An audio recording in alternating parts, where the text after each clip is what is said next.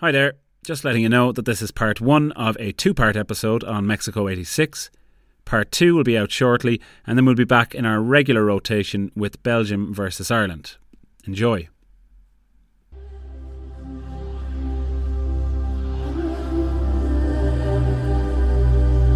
Sassana Specialta, Jack Charlton. Sheedy's running back and Sheedy shoots. Mascherino up.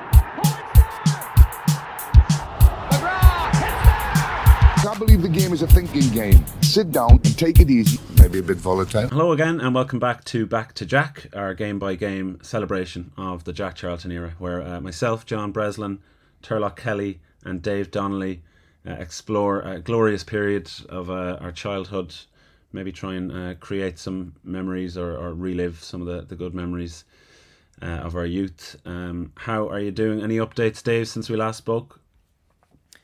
No, nothing's really changed. I guess I've just been taking in 1986 and enjoying everything, watching a bit of Rocky, a bit of Back to the Future, and just soaking everything in. Good stuff. Immersing yourself. Turlock, what have you been doing how long have we been off? It feels like a half a year or something. It's a good few months, but I think after the excitement of winning an international tournament, I think we all needed that little hiatus to calm down a little bit. I'm really looking forward to this World Cup. Obviously a shame the Republic aren't there, but the media coverage, including in Ireland, is wall to wall on this, and this is a real media phenomenon that's going to be absolutely inescapable for everyone over the next 4 weeks. We can give a quick summary of Owen Hand's Republic's failed attempt at qualification now as well. Ireland's away record, of course, in the World Championship is very poor, to say the least. In 50 years, only 3 away wins. Eklund back to Jakobsen, and McDonough got a touch, but it's in the net. Here's Protastov pulls it wide, and it's in the net. It's in the net, and the Soviet Union has scored. Lovely play, Gosmanov, and it's in the net. Mick McCarthy was there. The Soviet Union 2.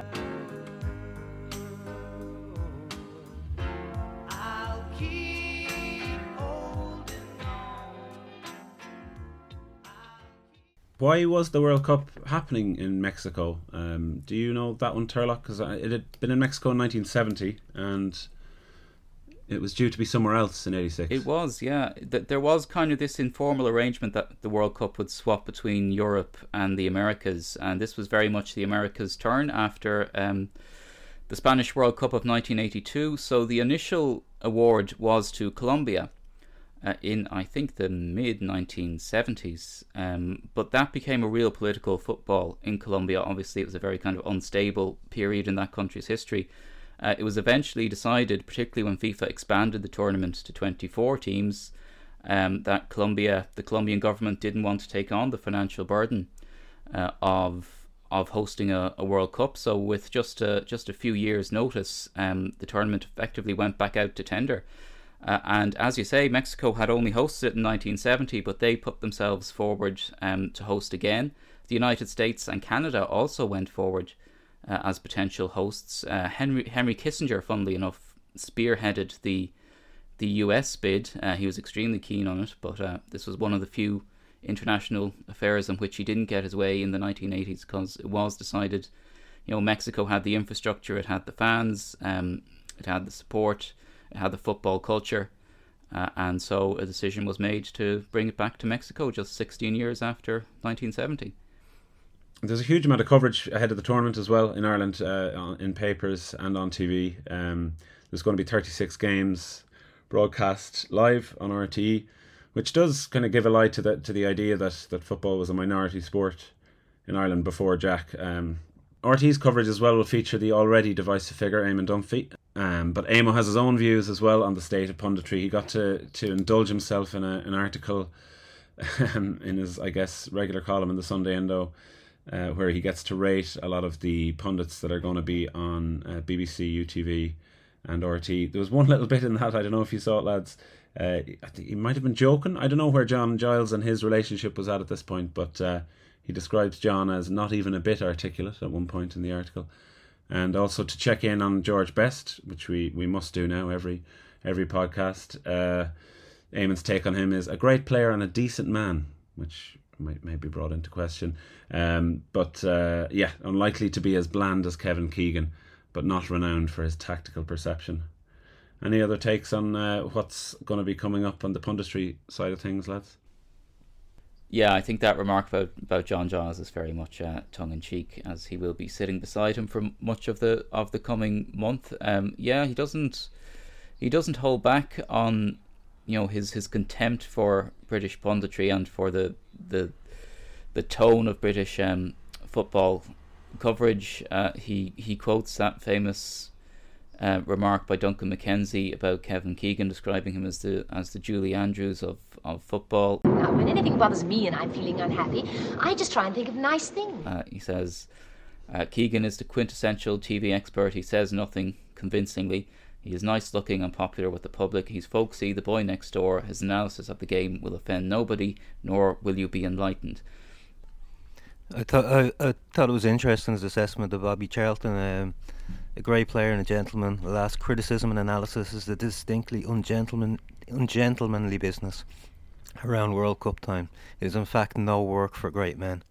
And it's just interesting you make that comment about Bobby, considering he's already formed his opinion of Jack, and I suppose his opinion of Bobby is in some ways kind of a counterpoint to how he feels about Jack.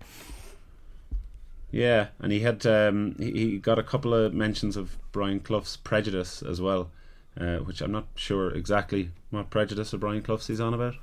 I don't think Clough was short of prejudice anyway. Yeah, you could take your pick. Okay, well that's enough hearing what Eamon thinks about the pundits. Let's actually get on to the football in the World Cup. We've each taken a couple of the groups to run you through the teams in them. Okay, so Group A had Italy. They've qualified as the holders, but they've had a rough couple of years since winning it in '82. They had I think we've touched on it before, they had a very bad '82-'83 season, and then they didn't get to the Euros in '84. So while they're the holders, they're not too hotly tipped. They've got Argentina in their group as well, which would be one of the favourites for sure. They qualified directly with a late goal versus Peru, so they didn't need to do a playoff from the South American groups. Their manager Bilardo has returned them to a more physical style with Maradona on top of that, and Valdano and Maradona are the big hopes for the team. Bulgaria qualified from a group with France, Yugoslavia and East Germany, and they won all their home games. One notable omission from the squad is a young CSKA Sofia prospect, Hristos Stoichkov. There was something about a brawl in the 1985 Cup final. Yeah, there was a massive Barney in the middle of the 1985 Bulgarian Cup final between CSKA and Levski, and Hristos Stoichkov was one of the players who was banned for life as a result of that brawl. So scandalous was it. Obviously, that's going to be overturned at some point in the future. But we're missing out on the opportunity to see a potentially great player in the first bloom of his sporting youth, I suppose. And then South Korea, the other team in that group. They pipped Malaysia in their qualifying groups, and then they bet Indonesia and Japan in playoffs. They had huge attendance at their 4 games versus Indonesia and Japan, 292,000. So obviously a huge demand, or obviously a huge following there. Is it their first World Cup, I think, in 30 years, Dave? 32 years, yeah. Yeah. And their standout player, as you mentioned, is Cha Bum-kun of Leverkusen. So moving on to Group B, it's Mexico, Belgium, Iraq and Paraguay. So the hosts, Mexico, obviously are managed by the great Yugoslavian at the time football, Bora Milutinovic, who I think had moved to Mexico as a player. As with a lot of the teams in the competition, almost everybody's based in Mexico, with the exception of Hugo Sanchez, the great striker who was at Real Madrid at the time. Then we go to Belgium. They missed out on automatic qualification on goals scored due to a 2-0 defeat in Albania. They beat the Netherlands, their near neighbours, in a playoff on away goals. I suppose their star player coming into the tournament was Enzo Scifo, one of the stars of European football at the time, one of the most mercurial talents, I suppose would be the word you'd use. So it's setting up to be an exciting battle between themselves and the Mexicans in terms of star players. Paraguay came in actually in a good bit of form, having finished second to Brazil in their group in South American qualifying. And then they beat Colombia, who missed out on the tournament completely after having expected to host it, as they overcame the 4-2 in the playoffs. One interesting name in the Paraguay squad is Rolando Chilavert, who I think the name Chilavert will be synonymous with goalkeepers who take free kicks and penalties. And finally, there is Iraq, who I don't think were expected to do an awful lot. They're managed by the Brazilian Evaristo de Macedo, all based in Iraq, and I'm not ashamed to tell you that I don't recognise any of the players. They played most of their home games in Kuwait for the qualifiers, and they have an Irish medic. That's right, yeah. In fact, the former Dublin GAA player Pat O'Neill is the Iraq team doctor. Group C, really interesting one. On the face of it, quite a strong one. France are the reigning European champions. They beat Yugoslavia 2-0 in their final qualifier to make it through. This is the classic French team of Platini, Fernandez, Tigana, Gires, that obviously had won the European Championships in such style in 1984. Interesting character in the squad is goalkeeper Joel Batz. He'd not long earlier recorded an album called Keeper of Your Nights.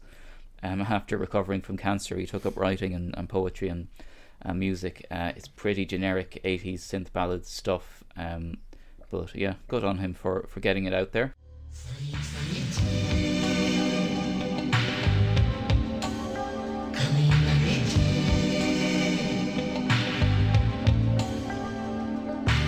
Je pense qu'on peut se tutoyer entre nous depuis le temps qu'on fait tous deux les 400 coups. Tu sais, je t'ai trouvé. Yeah, Canada were a very surprise packaging in qualifying. It was really kind of circumstances that got them through. Mexico obviously qualified automatically. Mexico, who would be the strongest country in the CONCACAF region, and the US were eliminated to everyone's surprise in round one of qualifying. So that left the field clear pretty much for Canada. Very interesting kind of Irish connections here. The former UCD stalwart Dave Norman is in the Canada squad for the World Cup, alongside Terry Moore of Glentoran, who was born in Canada but grew up obviously in Northern Ireland, and Sean Lowther, who's also in the squad and played for UCD himself alongside Norman. So yeah, not too many World Cup squads before or since have had that degree of connection to the League of Ireland, including Irish squads, frankly. Canada really devastated by the collapse of the North American Soccer League, so their players are scattered here, there and everywhere, so it'll be interesting to see how they get on in this company. Next up was obviously the USSR. Had a very mixed record in qualifying. They were in Ireland's group. They began with a defeat at Lansdowne Road, but they saw Ireland off with a 2-0 win in Moscow, and that effectively finished off Ireland's hopes and Owen Hans' reign as well. This was a squad that was heavily based around the all-conquering Dynamo Kiev team of the time. Their coach Valery Lobanovsky had just taken over from Malafeyev in May after Dynamo won the Cup Winners' Cup. So it didn't happen a lot at the time that a coach would be sacked having qualified. But the thinking there was, I suppose, to reflect the dominance of Dynamo players in the USSR team.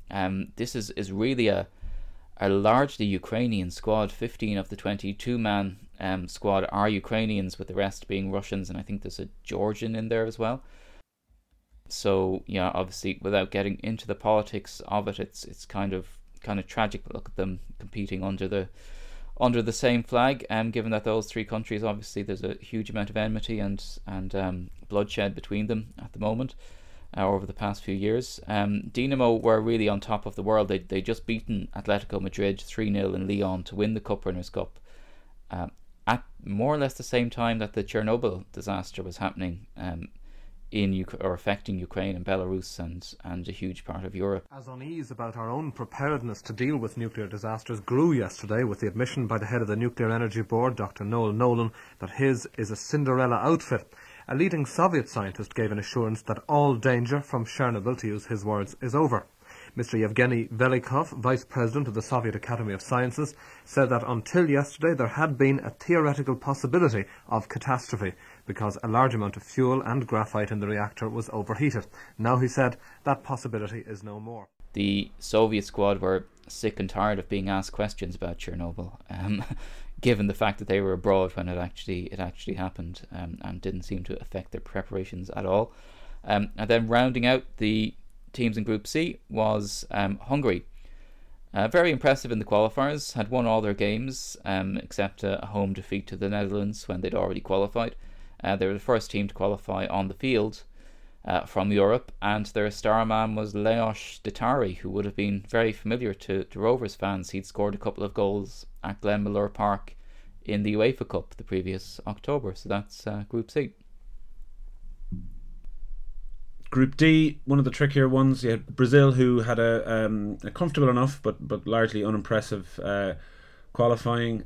Eamon has questioned whether their kind of stars are now, as he calls them, richer, wearier, and more injury prone than they were 4 years earlier. He laments the need for Brazil's best players to have to go to Europe and make money rather than stay back home and prepare for a World Cup. So yes, those players, Zico, Socrates, Falcao, obviously all superstars, but over 30 at this point. So not hugely tipped Brazil, but always dangerous, obviously. Spain also in that group. They were the beaten finalists in Euro 84. And the Spanish game in general is in rude health at this point. They've been finalists in all three of the European club competitions. Real Madrid just won the UEFA Cup. As I said, there were Euro 84 finalists. They've got a strong team featuring Zubizarreta, Camacho, Goycochea, Butragueño, Michel. They had a mixed enough run in the qualifiers. They were well beaten away in Wales and Scotland, but they bet Iceland twice. They bet them twice, 2-1 in fact, after going behind in both games. Northern Ireland also in this group. They were a bogey team for Spain in 82. They bet Spain on home soil at that World Cup, and they would meet again in the group here. They've got Pat Jennings, now 40. They've got Billy Hamilton, Sammy McIlroy, Jimmy Nicholl, and still Billy Bingham at the helm there. And they got through a tough group to get there. In fact, they bet Romania a couple of times, and they sealed their place with a 0-0 draw at Wembley. There was allegations of a stitch-up, even though Jennings played a great game that day. And a final word from the man who was the hero in the centre of defence, Alan MacDonald. 13 heroes out there. Well, everyone was brilliant. And anyone who says that's effects can come and see me, and I'll tell them it wasn't effects, because we bloody earned that, and anyone who says different is a joke. Algeria make up the group as well. They won 3 ties against Angola, Zambia and Tunisia to qualify. They've got 2 of the best players in Africa in Majer and Baloumi, and they're the first African team to play successive World Cups after being stitched up by West Germany and Austria in 82.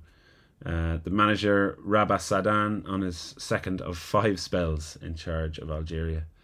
So I think if we do have a group of death or something approximating, it's certainly the neutrals' idea of a very close group would be Group E with West Germany as they were then, Denmark, Uruguay, who Ireland had obviously played shortly before, and Scotland, who went into the tournament with a lot of confidence, even though they had recently lost their legendary coach Jock Stein to a sudden heart attack. Alex Ferguson, who we might hear more about later, took charge of the team for the tournament, and they went in with a lot of confidence. Just looking through their squad, they had the likes of Graham Souness, Maurice Malpas, Gordon Strachan, Paul McStay, Frank McAvenny up front, Charlie Nicholas, obviously.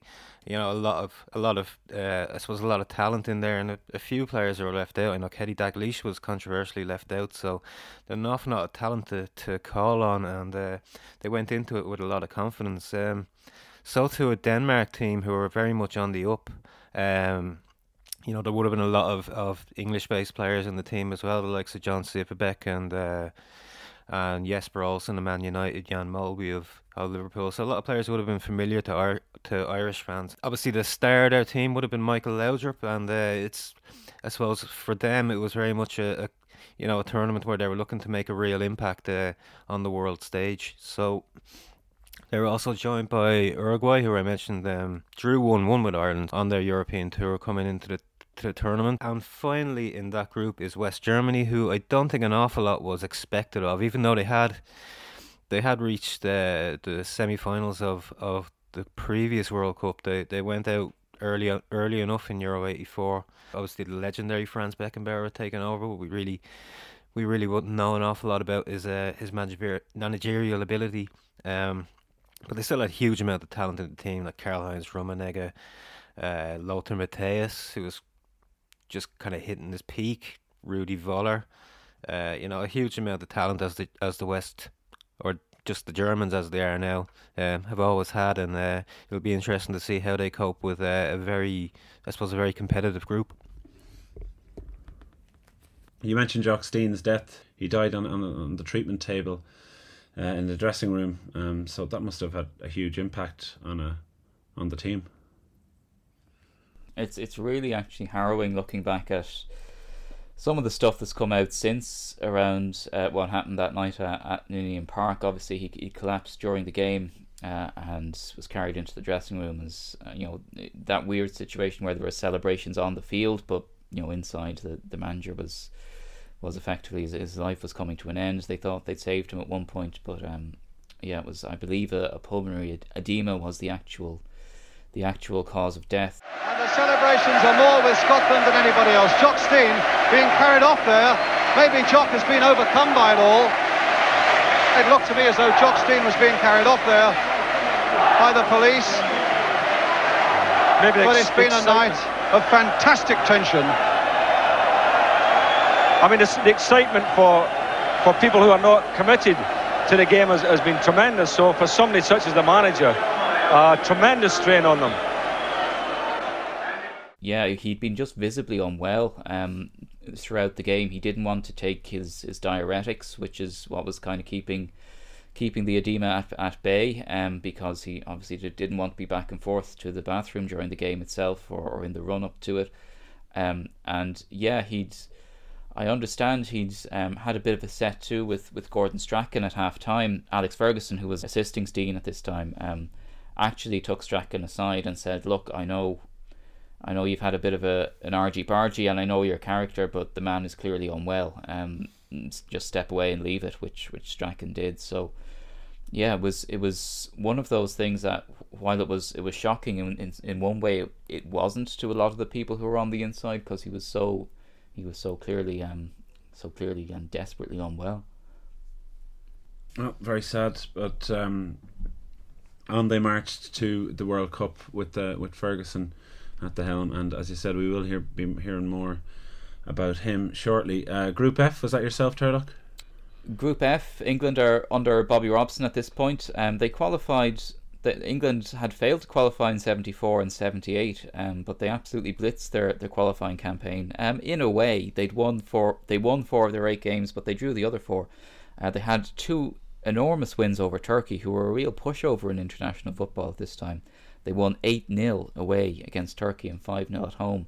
And England has scored, and suddenly Woodcock's on his way, and it's the second goal for England, and it's there, number 4.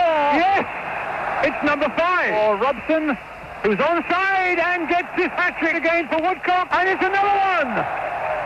I don't believe it, it's 7 now. Well, and it's Viv Anderson who gets the goal, and England go up to 8. Portugal qualified as well. They qualified partly through what was a legendary away win against West Germany. I think for years and years and years, this was the only home qualifier that West Germany had ever lost. So they've been semi-finalists at Euro 84. Their number 1 and number 2 goalkeepers have a combined age of 75. So there's quite a lot of experience between the posts there. But on the eve of the tournament, Portugal have their own kind of saipan. It's called the Saltillo affair. So the Portuguese FA is accused of being obsessed with high altitude training for Mexico, and also with forcing players to do kind of unpaid ads for various brands. That perennial Roy Keane bugbear, providing substandard training pitches and arranging kind of farcical warm-up games against teams of local workmen. And the players' wives are also incensed by rumours of infidelity and various shenanigans of that type in the camp. The players ultimately go on strike, but receive very little sympathy from the public. So there's not great vibes in that camp heading into the tournament itself. Poland kind of are the third strongest team in this group. They won a pretty low quality group with Belgium, Albania and Greece. They made it through with a 0-0 draw against Belgium, who went to the playoffs. Boniek of Juventus is the star turn here. And then finally we have Morocco. So in qualifying they'd seed off Sierra Leone, Malawi, Egypt and Libya in 4 two-legged knockout games. So that's kind of some level to be performing at, some level of tension to be performing at for so long. But they'd only conceded 1 goal in the entire qualifying tournament. The midfielder Mohamed Tamouni of FAR Rabat is the reigning African Player of the Year, but he's still recovering from the effects of a broken leg, so it remains to be seen how much influence he'll have in the tournament. Back home, see what's occupying Irish minds, other than the rise of Stockton's wing, of course. Firm favourites of the pod. So we touched on it before, but the forthcoming vote on the 10th Amendment to the Constitution, the Divorce Bill of 1986, is coming up. What's going on that front, Turlock? Yeah, well, obviously women's groups and others had been kind of pressing for a referendum on divorce, which was totally outlawed in Ireland for years, but now there's finally some movement on the government side. There's a bill brought forward by Mervyn Taylor, the Labour minister in the Fine Gael Labour government. Now, Taylor himself has always been very consistent on this issue, but I would say that, bear in mind that this was a Fine Gael Labour government that was enacting pretty brutal austerity and needed a win to keep Labour's progressive supporters online. I don't know if that sounds familiar at all, but that was already going on in 1986. So we had the referendum fixed for June 26, so just at the climax of the World Cup. Early polling looks very good for the yes side. It has a 12-point lead in some of the polls. We might just put in here a few clips that just show the extraordinary power of 2 institutions in Irish society at the time, the Catholic Church and the Late Late Show. The Catholic hierarchy's delegation to meet the Taoiseach Dr. Fitzgerald and the Minister for Justice Mr. Jukes at government buildings was headed by Cardinal Tommaso Fee. But we were dealing today particularly with what we would look upon as the harmful influences of divorce on, let's say, the moral well-being of the people. In just over half an hour, over 600,000 households are expected to tune in here to Studio One for tonight's special Late Late Show on divorce. The programme is being seen by many as crucial to the outcome of next Thursday's referendum. Both sides believe that it may influence some voters who have yet to make up their minds on the issue. The special programme, which runs for just over 2.25 hours, will have a courtroom setting. And furthermore, it is they who call the witnesses on either side. Not RTE, not the Late Late Show, not Gay Byrne. Counsel call the witnesses on either side in order to present the case as best they can. Hotly debated, obviously, but ultimately it will be decided at the ballot box, not on the Late Late Show. Shock horror. We'll be checking back at that as the tournament comes to a conclusion later. That Labour TD, actually, that wasn't his only bill of that summer. He was busy, Mervyn Taylor. He had another bill about video nasties, which seemed to be a bit of a catch-all term at the time for ultra-violent kind of films, like exploitative kind of films, I suppose. There'd be pornography thrown in there as well. There'd also just be horror films like Nightmare on Elm Street and The Evil Dead. Yeah, this was a moral panic that had really just been imported from the UK, from Mary Whitehouse and various figures like that. It was extraordinary, some of the stuff that got banned and confiscated under the video nasties scare. Stuff like, for example, as you said, The Evil Dead, which is a pretty tame film, really, particularly by modern standards. But I think this reached its reached its lowest point when the Tory MP who was putting forward this great campaign against video nasty said he was concerned of the effects of video nasties not just on children but also on dogs, that viewing these films could make dogs more violent. I believe that research is taking place, and it will show that these films not only affect young people, but I believe they affect dogs as well. So that was the tone of the debate that was being imported from the UK. It wouldn't be like the UK to import or export their moral panics to us. I'm sure it'll never happen again. Not at all. Barry McGuigan, we mentioned in other episodes, is flying high at the time. He had beaten Eusebio Pedrosa at Loftus Road to become the WBA featherweight champion of the world in 1985. The result, a unanimous decision. Barry McGuigan has won it. McGuigan is the champion of the world. They've all voted for him. And all 25,000 people in the stadium had already voted for him. Yeah, I think this was very much the beginning of Ireland's real love affair with boxing, and it kind of, McGuigan maybe pushed down that door, and he was probably the biggest Irish sports star in the world at this time, going into it, and took on the journeyman, I suppose you call him, Steve Cruz. And that will coincide with the World Cup, and maybe we can come back to that when it happens. He was meant to be fighting Souza, the Argentinian, but he'd pulled out with an eye injury that would kind of end his career. So, as you say, Steve Cruz very much really just expected to be a punching bag for McGuigan to break America at Caesar's Palace in Las Vegas and really cement his reputation on the other side of the Atlantic. So very anticipated fight, but little doubt about what the outcome is expected to be. Elsewhere, Bob Geldof has been knighted, but he will not be called Sir Bob Geldof. He's not a British citizen, so he'll be called Mr. Bob Geldof KBE, but he can always take the Sir Bob Geldof if he elects to take the British citizenship at some point.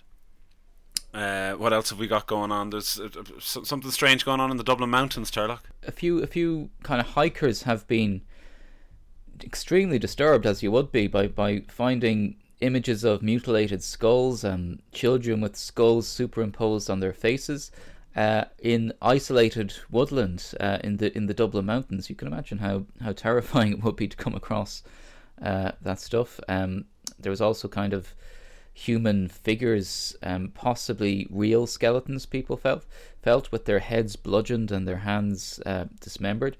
Eventually we do get to the bottom of what's going on here. It's not, fortunately, Ireland's first serial killer leaving his calling cards around the Dublin Mountains. It is in fact the work of a student at NCAD called Garrod Dolan, and he winds up having to defend his reputation on the Pat Kenny radio show.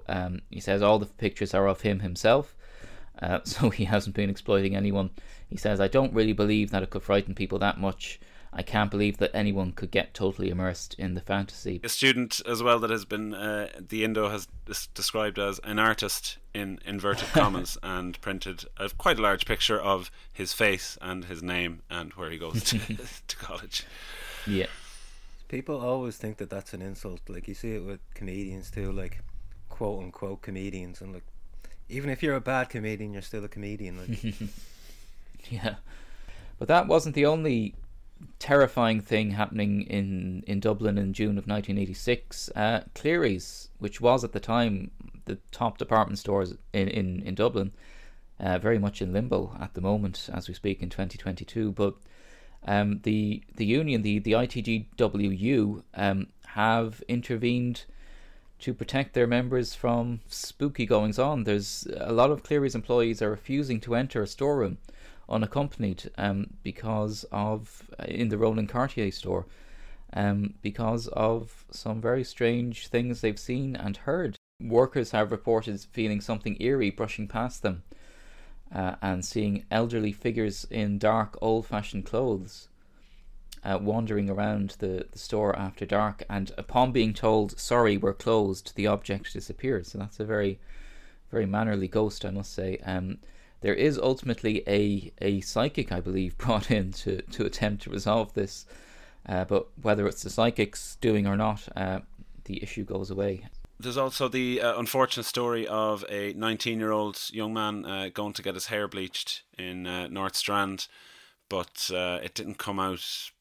It didn't come out the colour he wanted. He's described as an orange man in the headline here. Reluctant orange man sues. And his smoke started coming out of the back of his head, and he eventually needed surgery to sort out not the orangey blonde hair, but some of the burns on his head. But he got his day in court anyway, and got £1,000 for it. Anything else grabbing your attention? Yeah, we've previously spoken about Californian elections on this show when Clint Eastwood was elected mayor of Carmel, but I have an even more intriguing one, because San Mateo County has overwhelmingly re-elected the former Cavan footballer Brendan Maguire as its sheriff, even though he's been dead for more than a month. So the election had been postponed until August, but the state Supreme Court said it had to go ahead with the names on the ballot as submitted, and that meant Mr. Maguire, who sadly had passed away, because the filing deadline had passed, the ballot stayed as it was, and voters came out and voted for the late Mr. Maguire to be their sheriff. Safe to say the democratic process is alive and well and working very functionally in the US, as hopefully it is in Ireland with the divorce and video nasties bills coming up.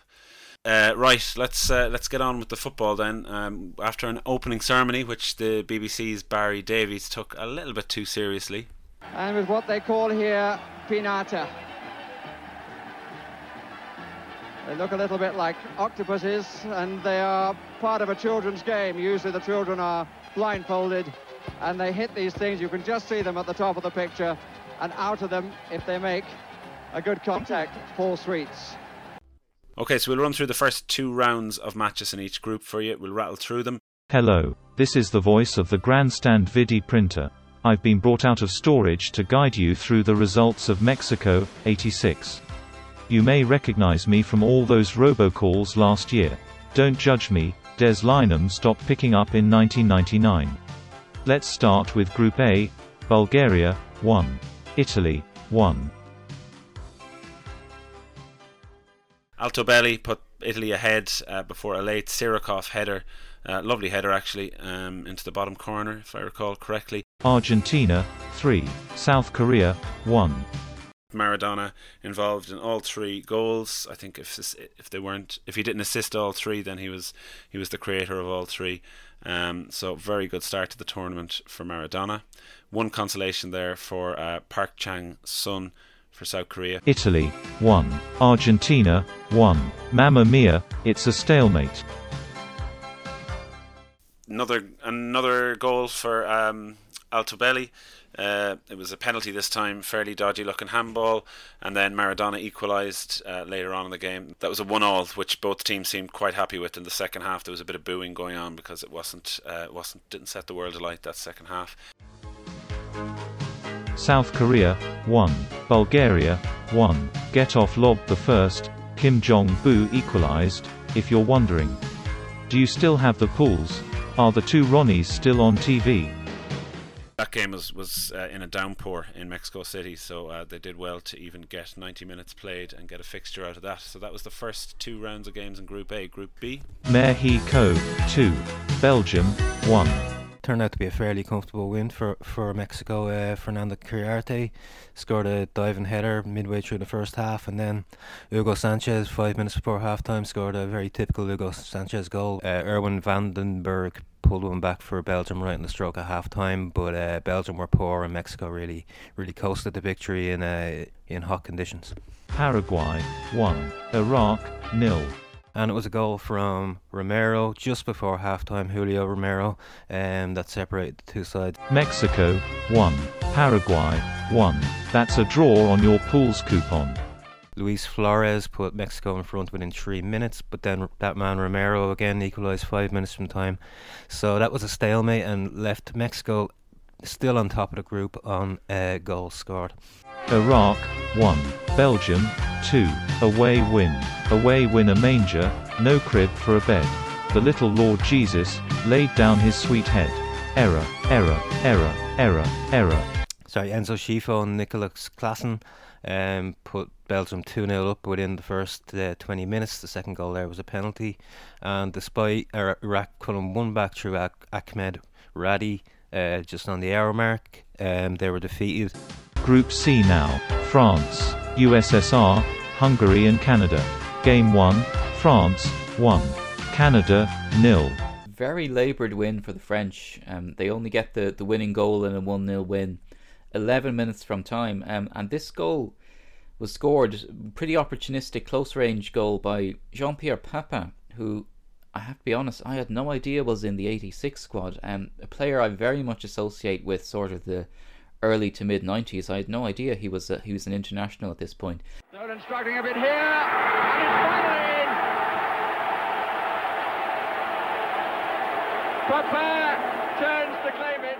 He's certainly unrecognisable in his bowl cut as he bundles the ball over the line for that 1-0 win. I'll tell you, the hairstyles in general at 86, Turlock, were fantastic. There's serious haircuts all around every team representing very well.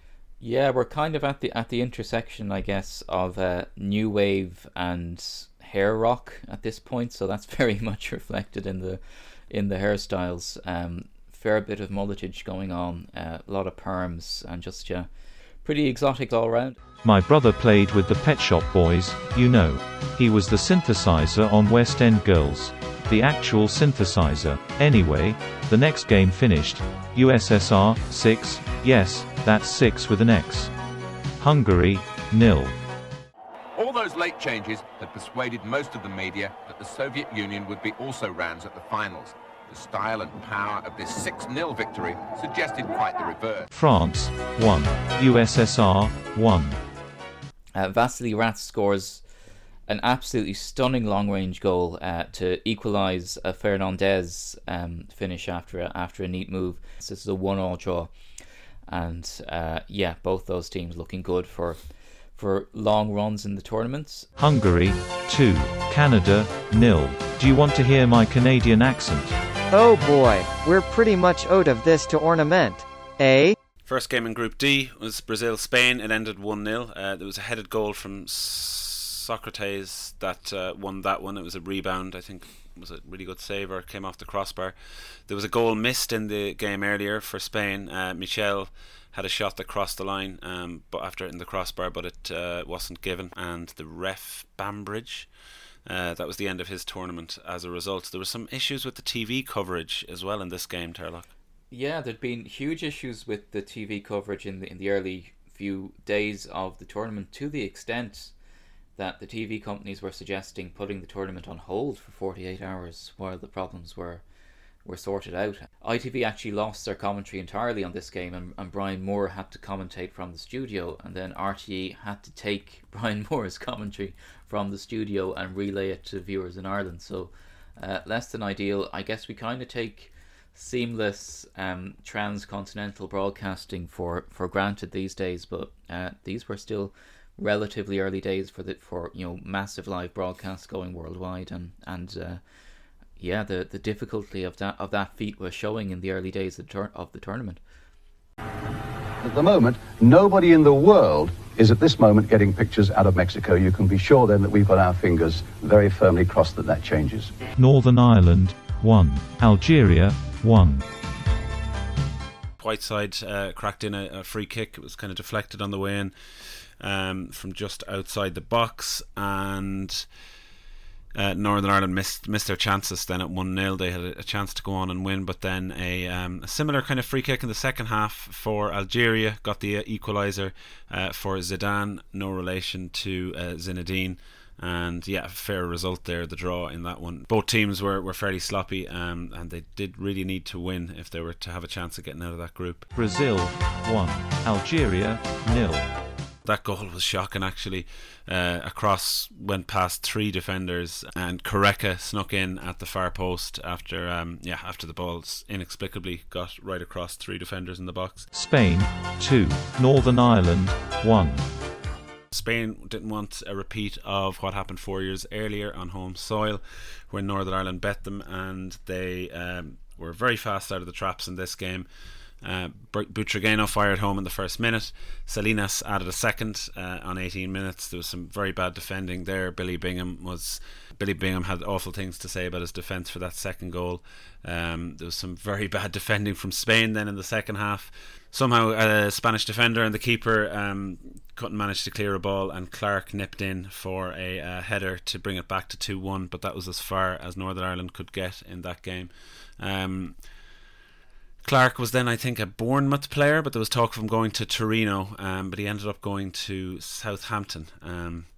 Northern Ireland were pushing for an equaliser towards the end of that game, but that was the end of it. And Pat Jennings, of course, gave a very good account of himself in that game, as usual. Now it is time for Death, the Group of Death. Group E, Match Day 1, Uruguay 1, West Germany 1. A very scrappy game. And West Germany were lucky to get out of it with anything. Uruguay took the lead very early on with a scrappy goal. Antonio Alzamendi broke through. He probably could have gone down twice as he was hacked from behind by a defender, and then keeper Schumacher almost took him out as well, but he kept his cool and finished in off the bar. West Germany did come into it. Lothar Matthäus hit the bar with a long ranger in the second half before Klaus Allofs, one of the other strikers, he bundled home a late equaliser. Scotland 0, Denmark 1. Scotland really put it up to them, and it was only really around the hour mark that Denmark striker Pebran Elkjær of Verona, who had fired Verona just very recently to their only ever Serie A title, he broke through and finished well. Roy Aitken had a goal ruled out for offside, but no buts, Dave. It's a big boys game at this level. West Germany 2, Scotland 1. Oh dearie, dearie me. Scotland do. I suppose there is a reaction from them. They go 1-0 up in the first half through Gordon Strachan, a really nicely taken finish at the near post. And Goff, and Aitken, and Strachan. Scotland have taken the lead. Gordon Strachan, after 18 minutes, he got his shot in there at the near post past Schumacher. Whether the defender slightly deflected it or confused the keeper, but it went between Schumacher and the near post, and Gordon Strachan has put Scotland ahead, to the delight of their supporters here in Querétaro and indeed at home. And I suppose there's a comical moment afterwards where he tries to hop over the advertising horn and very quickly realises that he doesn't have the height to do it and just kind of strikes a pose instead. West Germany do actually equalise through Rudi Völler not long after, as he turns the ball home at the back post, and again Allofs is the man with the winner early in the second half, as Scotland are again wasteful, and with 2 defeats it's looking unlikely at this point they can even salvage third place. Denmark 6, Uruguay 1. Even all these decades later, I didn't see that one coming. But then I've never really recovered from the Y2K bug. In an example of what I would call heroic commitment to bad deeds, Miguel Bossio, the midfielder, got himself sent off for 2 yellow cards after just 19 minutes, and this wasn't just for 2 bad tackles, this was for 6 or 7 at this point, as they just basically went out to brutalise the Danish team as much as possible. But it really didn't work. Elkjær scored a hat-trick. Denmark were 2-0 up at half-time. Søren Lerby added a second. Michael Laudrup added a third early in the second half. 2 more from Elkjær, and then Jesper Jonsson. The only real response was just before half-time. Francescoli put on a penalty, but they were never really in the game, even with 11 men. So Denmark march on to the second round, and Uruguay have an awful lot of work to do now. I'd say Denmark were fairly well tipped at that point after that drubbing of Uruguay. It was very obvious the talent that they had in their team, the players playing all around Europe, not just in England but in Spain and in Germany as well. So I think exactly, people they took note of that 6-1, and it's kind of maybe similar to the USSR. They're kind of thinking, what are we up against here? Let's see who puts the F in Group F. Morocco 0, Poland 0. Morocco have the better of the game, but it's desperately dull. It ends 0-0. Poland hit the post late on, so they will probably see that as a point dropped. England 0, Portugal 1. Blimey, governor, that's a right rum rollicking and no mistake in it. I'm sorry, my programmer was born in 1929. England line out classic 4-4-2 with Hoddle and Waddle out wide. Recording stars Hoddle and Waddle, as we've mentioned, with their classic 80s tune Diamond Lights.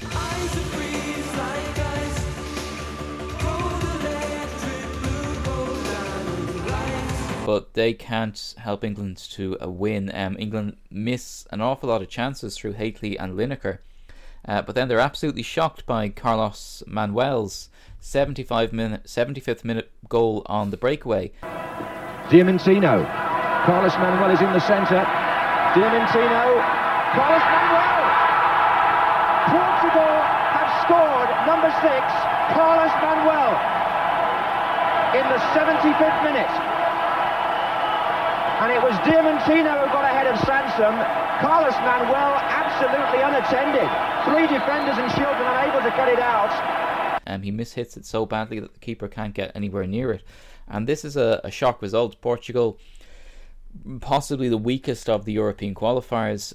England tipped certainly by their own media to go deep in the tournament, and the pressure is really on them now. Brian Robson, their captain, is carrying a very, very heavy shoulder injury, and he's carrying himself quite gingerly throughout the game. The preoccupation of the English media is whether his shoulder is going to hold together long enough to lead them to victory. But that might not even be an option, because the second game, England-Morocco... Whoa, hold your horses, fella, that's my job. England 0, Morocco 0. Takes place in stifling heat, but the game is really dominated by England losing 2 key players. Brian Robson goes up for a header, lands heavily, that shoulder pops out. He's clearly in desperate pain. He's taken off. And then just moments after that, Ray Wilkins, who's kind of England's other talisman in midfield, he gets a second yellow card for petulantly throwing the ball at the Paraguayan referee. I think Hodge is present, and he'll be a hungry Hodge. He's bright and breezy, and he's not frightened to join in attacks and get beyond the front players. I think it could be to our advantage. Waddle, I'm sure, will come over on the right-hand side. I have to cut you short there, David, because Ray Wilkins has been sent off. His second bookable offence, and it's problems upon problems for England. An extraordinary lapse from a very experienced player. England can't convert any of that pressure into goals. Finishes England 0, Morocco 0, and as you can imagine, the manager and the players getting absolutely slated and slaughtered. England are facing down the barrel of elimination at the group stage if they can't turn their fortunes on their head in the final game against Poland. Poland-Portugal, lot of peas. Peter Piper picked a peck of pickled peppers. Poland 1, Portugal 0. There's more turmoil in the Portuguese camp here. First choice goalkeeper Manuel Bento breaks his leg while playing outfield in a training match. So Vitor Damas comes in for him.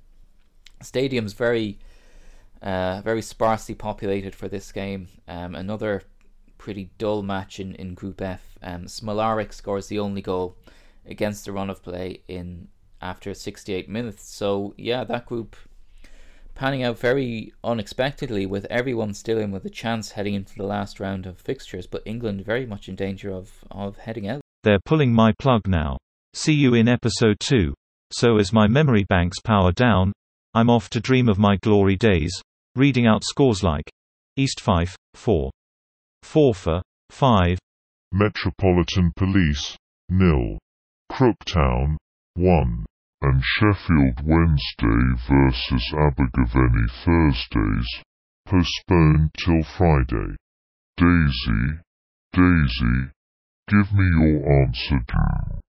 Thanks for tuning in. Part 2 will be coming soon. Not too soon, but soon. And up yours as well.